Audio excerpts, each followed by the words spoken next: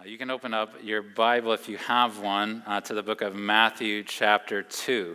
We're going to look at a few verses from part of the Christmas story here in just a few minutes. But I wanted to say, as usual, thank you to you, especially if you're part of our church, for your ongoing generosity as a church family, as individuals, as couples, as families. Thank you for your generosity that many of you have shown, even with the giving trees that we've had at the back of the auditorium this month. It was cool to get to deliver some of those different places, and we had to even clear out some things because they were overflowing the tables and things like that. It's been wonderful to see your generosity. And thanks for your generosity to our general fund as well. I saw a really encouraging thing even this morning that I wanted to share with you, to give you a little glimpse into how even the funds that you are giving into our church are making an impact around the world. So if some of you know Chris and Evie Jones, who we've commissioned from our church to go to Papua New Guinea, to the Pei tribe, and within the last year or two, they've actually started to see converts made amongst this tribe that had never heard of God or Jesus especially, but now there's some who are believing, who've been baptized even into this church. One of the Joneses' teammates that works with them in the jungle, her name's Candace Swift, and I saw a post that she made this morning that I think I have a picture of it even that we could show, and I wanted to read what she wrote. It's wonderful that they can make social media posts from the jungle. I don't know exactly how that works, satellites and whatnot, but accompanying this picture and some others, Candace, the Joneses' teammate, wrote this, but it can be a reminder to us of what the Joneses and her and their teammates are doing by the help of God. She wrote this. She wrote, "Merry Christmas from Pei. The church gathered this morning to remember Jesus' birth. Then this afternoon, a few ladies came down to cook a huge amount of food. We feasted and thanked God for sending his promised son. And during the meal, a non-believing family came on the porch and were kind of hinting that they were hungry. So I asked the believers what they thought we should do, and they said, we should give them some food so we can be a picture of Jesus to them. Then maybe they'll want to hear his true talk." That's what they call the gospel. And she just said, "I was beaming with pride and agreed." And then I presume that they invited them in and had food with them on a day they now know as a day to celebrate the birth of Jesus, but that those friends in the tribe knew nothing of this Christ, that certainly aren't believing upon him yet. But it was a wonderful picture to me, not just that Christmases don't have to be negative 20 degrees. They have jungle around them and heat and things like that. But what's way more important is that by the work of Chris and Evie and Candace and their teammates, God is actually doing a work amongst the Pei tribe halfway around the world. And there's people who are coming to faith. And then they're doing now what we try to do. They're trying in their community to tell people about Christ and represent him. And it's just a wonderful picture of the good news of Jesus that began 2,000 years ago and even before that, continuing to spread to the nations and to the generations. So I just wanted to share that. That was an encouragement to my heart to see, and hope that it can be an encouragement to you as you continue to give of what God has given to you to the mission of our church here in the community and around the world. Well, there's a question that some of you have had to think about even as you get ready for gatherings today where you may exchange some gifts. There's an age-old question. I don't know where it originated, but I'm guessing you've heard it. It's the question that we ask where we say, what do you give to the person who has it all? What do you give to them? If you have maybe a wealthy sister who has everything she wants, could purchase anything she needs very easily. What if you have a spoiled nephew who has any gadgets and clothes and technologies and things that he could ever want or set his heart on? What do you give him that he's not just going to set aside right after he opens it, that he already has one or that he could easily get himself? And I was thinking of this, and note, I am not fully endorsing this movie I'm about to share a reference from, so take that with a caveat. But there's a movie called Christmas Vacation with a character named Clark Griswold in it. I know some of you are closet fans of this movie. But there's a movie called Christmas Vacation where there's this character played by Chevy Chase named Clark Griswold.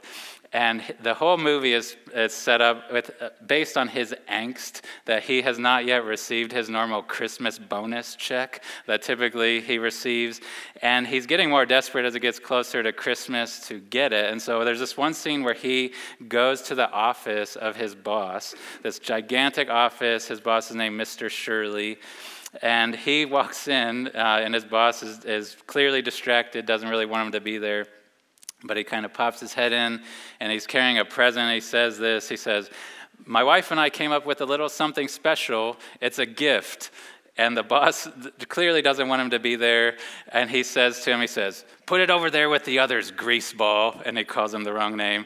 But Clark takes his present and kind of sulking takes it over. And then he turns and looks, and there's this whole credenza, a table, where there's probably 15 to 20 of the same exact present that he just brought in. And he just kind of sheepishly sets it on the table. And you can see the wheels turning in his mind that this gift is not going to move the needle at all.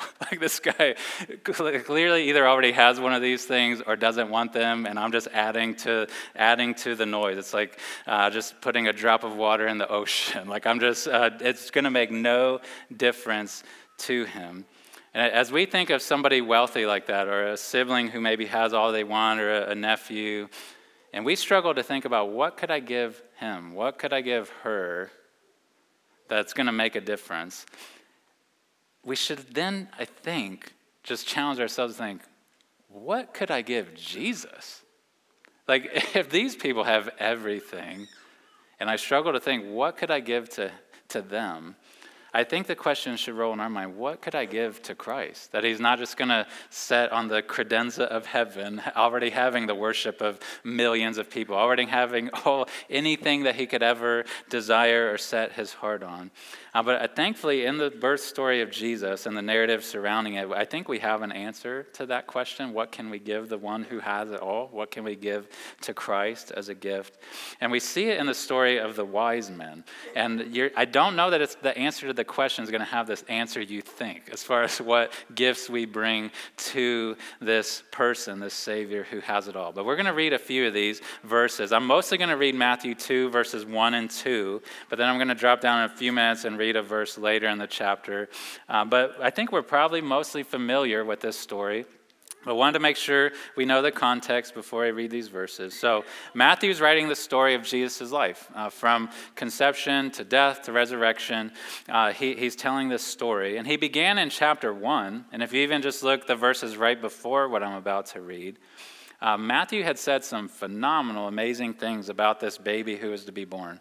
He had, if you want to think of it this way, and thinking of gifts, he had kind of told us why it would be hard to shop for Jesus. It gave us some hints, right? If you look back in chapter 1, he told us that Jesus' conception was miraculous. He said in verse 18 and in verse 20 that this baby was from the Holy Spirit, that he was conceived by the Holy Spirit. We know from chapter 1 that this mission of this baby coming into the world was eternally significant, that he wasn't just sent into the world to kind of just fumble around, but he was sent, verse 21 of chapter 1 says, that he was sent to save his people from their sins. That was the mission he was sent into the world with. And we see in chapter 1, this would have made bringing a gift to him the hardest thing to contemplate. We see that he tells us something about his identity, that his identity was divine. He gave him the name and said that they would give him the name Emmanuel, verse 23, which means God with us. That this baby wasn't just a baby, that there was something divine about him, not just something unique, but something divine about him. And then what I'm about to read, Matthew, he doesn't tell us about the shepherds. He doesn't tell us about the fields outside Bethlehem the night Jesus was born. But he jumps in chapter 2 to talk about the visit of these wise men who come from the east. And so I want to read verses 1 and 2 of Matthew chapter 2 and show you a few things about this text and what these men were going to bring to Jesus. So if you have your eyes on Matthew 2, verse 1 and 2, I think we may have this on the screen today as well. But Matthew records this under the inspiration of the Spirit. He said, "Now, after Jesus was born in Bethlehem of Judea in the days of Herod the king, behold, wise men from the east came to Jerusalem, saying, 'Where is he who has been born King of the Jews? For we saw his star when it rose and have come to worship him.'" This is the word of the Lord. May the Lord bless the preaching of his word. I want to point out a couple things. We're going to read verse 11 here in a few minutes where they actually bring their treasures and open them to him. But verses 1 and 2 are where we're going to spend the most bit of our time this morning. So what do we know about these men who came to visit Jesus and to bring him gifts? A few things we can know from these verses. First, we can know that there were multiple men. We don't know exactly how many. Often our nativity says there's 3, but we don't know that. That's just based on there's 3 gifts mentioned down in verse 11. But we know there was multiple. There was at least more than one. It's a plural noun that gets used there, the wise men. Okay, but the second thing we know, even by the title that we typically use to refer to them, is they were wise men, right? Or yours may say that the Magi came from the east. Now, what that means, there's a lot we don't know what that means, but a few things we do know or can infer about what these men were, or who they were. Is that they were stargazers, kind of ancient stargazers. They would combine astronomy and astrology. So they're not believers. They're not people who love the Lord, knew the Lord's promises yet fully. But they would look up at the night sky and they would see the movement of stars, and they would observe these things and take note of these things. And when there would be something different then, or something that would shift, they would try to connect what they were seeing in the night sky with the events of the earth, the events of people's lives, the events of nations and kingdoms. And they were trying to connect what they saw in the heavens with what they anticipated happening on the earth. So they were wise men. The third thing we can know from them is that they were foreign men. Right? They weren't from Israel. They came from the east, Matthew records for us. We don't know exactly what that means. We just know that they were east of Judea, east of the land of Israel. They were coming west. Maybe they were from Persia. That would be a good guess, which is where some of God's people went into exile hundreds of years before. But we know they came from the east. And we don't know where exactly, but one thing we can know based on the fact that they were coming from the east is that they were Gentiles. They weren't Jewish men, right? They were foreign. They were foreign even to the covenant of God and the promises of God. And then the last thing I would say that we can know about these men who were coming bringing gifts is that they were wealthy men, that they were traveling over a long spread with gold, among other things, right? It's not just a normal thing in the ancient world to just have gold in your possession, let alone on your person, making trips across the land. And so there was multiple men, wise men, foreign men, and wealthy men. That's who are these gift givers who are about to bring something to Jesus. But what prompted their visit, we can know from these verses that I read as well. What prompted them to come and make this journey is that they saw a star rise in the sky. They say that they saw a star rise in the east. I am not even going to try to speculate what they saw. There's lots of people who've written up articles and things about how they think the certain stars aligned and planets and things like that. I don't know, but I know they saw something in the sky that they refer to as a star rising in the east, something that was unique, something that was very unusual to them, because I don't think they were making journeys like this all the time. It was something very, very unique that they saw in the night sky of a star rising. But did you note that they didn't just say, we saw a star when it rose? They called it his star. Did you notice that? It says, we saw his star when it inferred it, but when they saw this star, this unique, if it was an angelic visit, or maybe they'd heard something from Daniel when he'd been in exile they knew this star that we just saw means that there is a king, a very unique king being born to the Jewish people. I don't know how they knew that. We will find out in glory perhaps. But I will say this. This was a birth announcement that puts ours to shame. Okay, I've received some wonderful birth announcements over the years. Even the last few weeks, I've received some birth announcements from friends that just made my heart soar. But it's like a text message or a phone call or something like this. This birth announcement is God moving stars or planets to say that this baby is born. That does not happen. God doesn't do that for as special as our babies are. He puts this star up in the sky for these men to see, if not others to see. And so they pack up their things, they gather their gifts. They probably had an entourage of people that go with them, like an ancient Brinks truck of sorts to go with them. And they go, I would say one thing we can know about these men is they weren't the omniscient men, all right, because they go to Jerusalem instead of Bethlehem.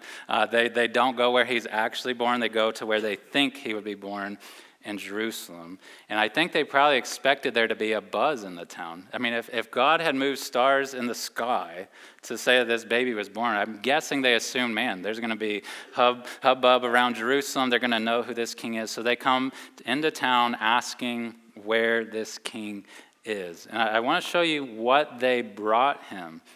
What did they bring to this king that God's moving stars in the sky to say he's been born? What would they bring to him? This child who is impossible to shop for. What do you bring to him? And my guess would be, if I asked even some of the youngest kids in the room, what did the wise men come to bring to Jesus? Don't answer this out loud. I'm guessing we think, oh, easy. Like I've known that since I was 3 or whatever. Our answer would be, what we're going to read in verse 11, our answer would typically be, oh, they brought him gold and frankincense and myrrh, right? And you would be correct. Those are gifts that they came to bring to Jesus. But I want you to pay attention to what I already read. I'm going to show it to you. In verse 2, what they bring him first. But what they came most fundamentally to bring to Jesus wasn't objects. It wasn't physical things that they could hand to Jesus or to his parents. It was something deeper, right? I think in our familiarity with the story, we can miss something very significant. We may have missed it even when I read verse 2 a moment ago. But look at the end of verse 2. These wise men, their own words, they say when they're coming to Jerusalem, it says, "For we saw his star when it rose and have come to worship him." Right? They didn't say we have come to give him our treasures. The way they summarized what they came to do was to give him worship. That's what they made this long journey to do. They don't even mention those other gifts yet, right? Those don't even get mentioned down till verse 11. They came to worship, and that's exactly what they do. Jump your eyes down to verse 11, if you're able to, on your device or in your Bible. Verse 11, I'm going to read that in a second. What happens in between the verses I've already read and this one, they have this really must have been to them kind of a bizarre encounter with the political king of the area, King Herod. And King Herod had figured out with the scribes and people, he had figured out what town the Messiah was to be born in, and that it was Bethlehem, which wasn't far away. And so he sends these wise men to go find this king and tell them, oh, I want to worship him too, wink, wink, and sends them to Bethlehem. But then also Matthew records for us, and I don't know how in the world this happened, but that the star they had seen starts to direct them even more specifically, and not just in general to the area, but even to the very house where Jesus and his family are. And Jesus probably by this time, we don't know, but it's probably more like toddler age than newborn age. We don't know exactly. But the star leads them to this house, this specific house where Mary and Joseph and Jesus are. And then listen to verse 11, what Matthew says happens when they finally arrive at this house and they see the one that they have been waiting to see. Verse 11, it says, "And going into the house, they saw the child with Mary his mother, and they fell down and worshipped him. Then, opening their treasures, they offered him gifts, gold and frankincense and myrrh." So worship came first, gifts came second, right?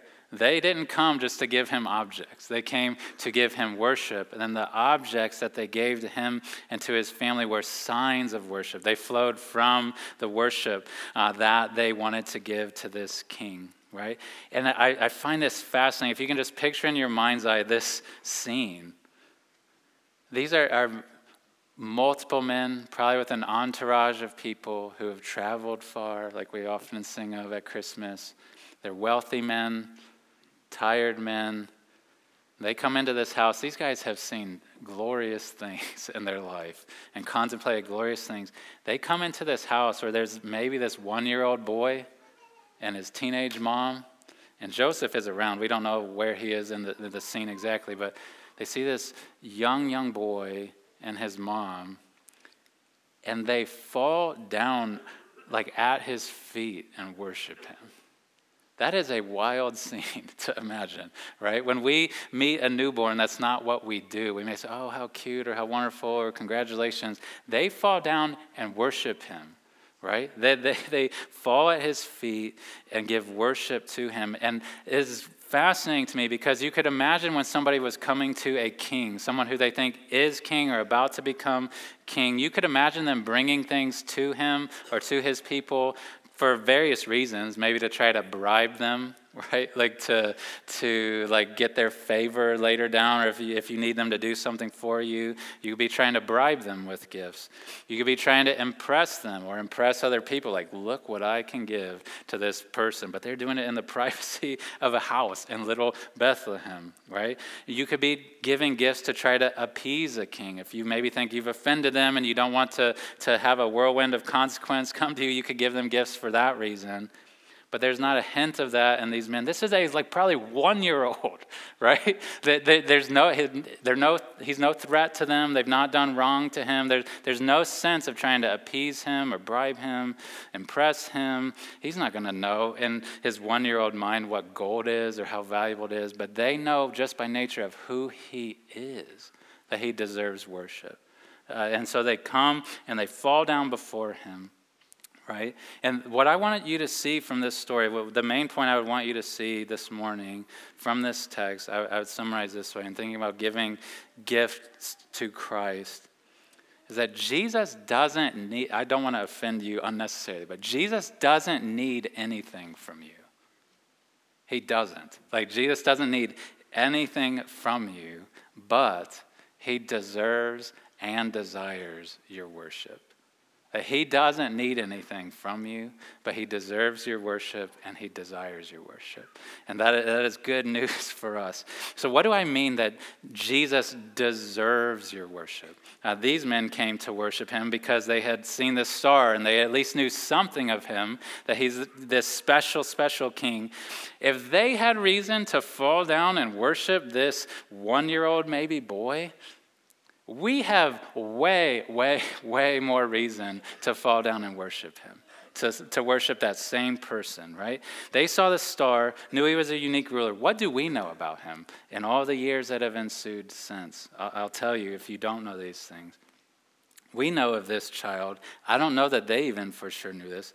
We know that he is divine, that he is God in the flesh, right? Would they maybe inferred that or heard that? But we know that for sure. That's been demonstrated again and again. This wasn't just some special human. This is God becoming a human. God the Son who had existed eternally. So we know that he is divine. That alone is reason to worship him, to fall down and praise him and ascribe worth to him.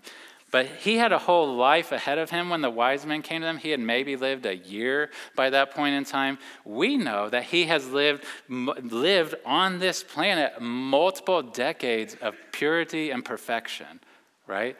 That deserves worship. To come before a person who, unlike all of us, was sinless, like who lived in perfect obedience to the Heavenly Father, that is reason to worship him.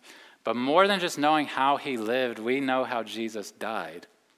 And that just adds reason for us to worship him and fall down before him, because some people try to say Jesus just died a criminal's death when he went on the cross. But it was far more than that. When Jesus died, he was taking on the sin of people like you and me. He was letting it be counted to himself and giving himself to God the Father as a sacrifice for us on our behalf, taking the judgment that should have fallen on us so that we might be forgiven. That adds reason to worship him, to fall down and worship for how, not just how he lived, but how he died as a substitute for us. But more than that, another reason that we have to worship and fall down before him and worship is we know not just how he lived and how he died, we know how he was resurrected, right? That God the Father on the third day, on a Sunday morning, that's why we're together this morning, even though it's Christmas, on a Sunday morning, the third day after he died, God the Father raised Jesus from the dead, never to die again. And that was way more impressive than him leaving the womb of Mary, was him leaving that tomb. Because he was raised never to die again, under no threat of sickness or death or anything. He had conquered death. He had been given reward by God the Father. And it's further evidence to us, worship him. Like, he deserves your worship. The Sunday morning that he was raised from the dead, you keep reading in the Gospels, people started falling at his feet again. Like the Marys, when they go to the tomb, Jesus, after they're starting to leave, he meets them, and Matthew says that they fall down at his feet in worship because they know something unique has happened in him being raised from the dead. But even more than that, more reason to worship Jesus. We know by the end of Matthew, and then especially into the book of Acts, that Jesus himself said as a resurrected man that all authority in heaven and on earth has been given to him.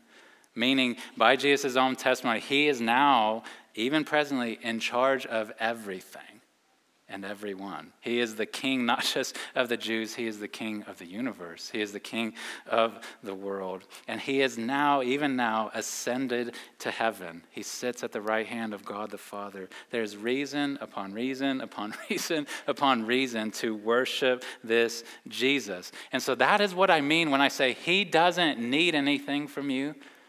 Like God has already made him ruler of all things. He created all things. He is being worshiped right now by throngs and throngs of angels and glorified human beings. He does not need anything from you or from me. He doesn't. He rules over all things, but he does deserve your worship. He doesn't need it, but he deserves it. And I would say even more than that, he desires it. It's not just that he does command us to worship him. And he would command you today, worship me.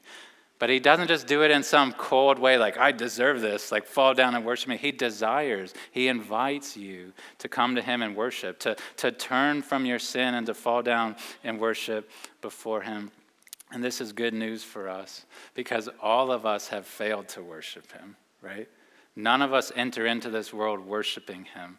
None of us enter into the world giving him what he deserves. We worship all sorts of other things and other people. If you don't believe that, just watch how we open gifts today. That may give you a glimpse into things that we worship and give so much value to other than him himself. We have failed to worship him rightly. But as we've seen throughout this morning, God sent Jesus into this world to redeem people like us. To redeem people who have worshiped other gods, who have run away from Jesus rather than to him. He sent Jesus into the world to save us and reconcile us to himself. He didn't just leave us far away. He didn't just punish us as false worshipers, but he died and was raised for us so that we might be forgiven of our false worship and to return to him in worship. And if you start giving worship to Jesus, I would strongly, strongly urge you to make sure your worship toward him this morning and the rest of your life isn't one of obligation. It's not just done out of cold obligation, and it's certainly not done out of like bribery or deal striking with God. Like Jesus doesn't operate on those terms. It's not like you can say, well, I'll worship you if you'll do this for me. That is not how Jesus operates. He deserves worship. He desires it. But the only way that we can come in right worship to Jesus is to first recognize the gift that he is to us. Not that we have something wonderful we can bring to him, but know that he is our gift to us and come to him with empty hands saying, I've got nothing but my sin here, Jesus. Please forgive me. And if we come with that posture, he is glad and eager and willing to forgive us and grant us eternal life, right? And so this morning I would challenge and urge all of us, whether we're 4 years old or 84, make sure that you are worshiping Christ. And it doesn't have to take a certain form or certain words. I'm not going to put a prayer into your mouth, but the core of what God calls us to in response to him sending Jesus is that we would turn from our false worship and we would give worship to Jesus, that we would honor him, recognize him for who he is. And it's only when we do that then, like the wise men, then we can open up our treasures and give to Christ in a way that actually pleases him. If we try to come to him without worshipful hearts and just, here's my money, here's my time, here, I'll do this, I'll do that, I'll do all these good deeds for you, and we're not doing it from a posture of worship, Jesus is not pleased with that. Like Jesus is not like, oh, thank you, I so needed your $1,000. I so needed that gift. Jesus does not need anything from us. And the only way that we can bring him things that bring pleasure to him is if we come in repentance and faith and worship. And when we recognize the gift he is to us, then we can bring gifts to him that are proper and that are acceptable, that are pleasing in his sight. I would say it this way. If Christ is not a treasure to you, then your treasures that you seek to bring to him mean nothing, right? If he is not first a treasure that's been opened to you, then you opening your treasures to him means nothing. But when you recognize the treasure that he is, when you recognize the gift that he is to you, then you can gladly, freely, joyfully open the treasures God has given to you and give them back in return. That is what brings pleasure to Christ, because we should never just think of the opening of our wallets, generosity as the opening of our wallets, but as an expression of our worship. That I'm so seeing Jesus as valuable that I'm willing to hold loosely what God has given to me, the other gifts that he's given to me. So in closing, I would just ask again, what do we give the person who has it all? What do we give to Christ that could possibly be pleasing to him? He's the creator of all things, right? He is the savior of the nations. He is the king of the universe. What do we give to him? What do we bring to him? I wanted to end with the lyrics of a poem. It's been turned into song in different formats, but a poem by Christina Rossetti called In the Bleak Midwinter. It's a wonderful poem, but at the end of it, she says this. She says, "What can I give him, poor as I am? If I were a shepherd, I would bring a lamb. If I were a wise man, I would do my part. Yet what I can, I give him. Give my heart." And what she was trying to express is that Jesus doesn't so much care about you bringing your things to him. You don't have to be like the little drummer boy, like my rumpa-pum-pum I'm bringing to you. Like what you bring to Jesus is your worship. And it's something you don't have to save up for that, right? You don't have to save up all year to give Jesus your worship. We do worship as human beings all the time. What we need to do is aim our worship. Make sure that our worship, what we value, who we value the most is Jesus Christ, this one who entered the world as a baby, but who's now been glorified as the resurrected Savior of the nations. And so may we give to him our hearts. I'm going to pray for us. I'm going to invite the worship team to come.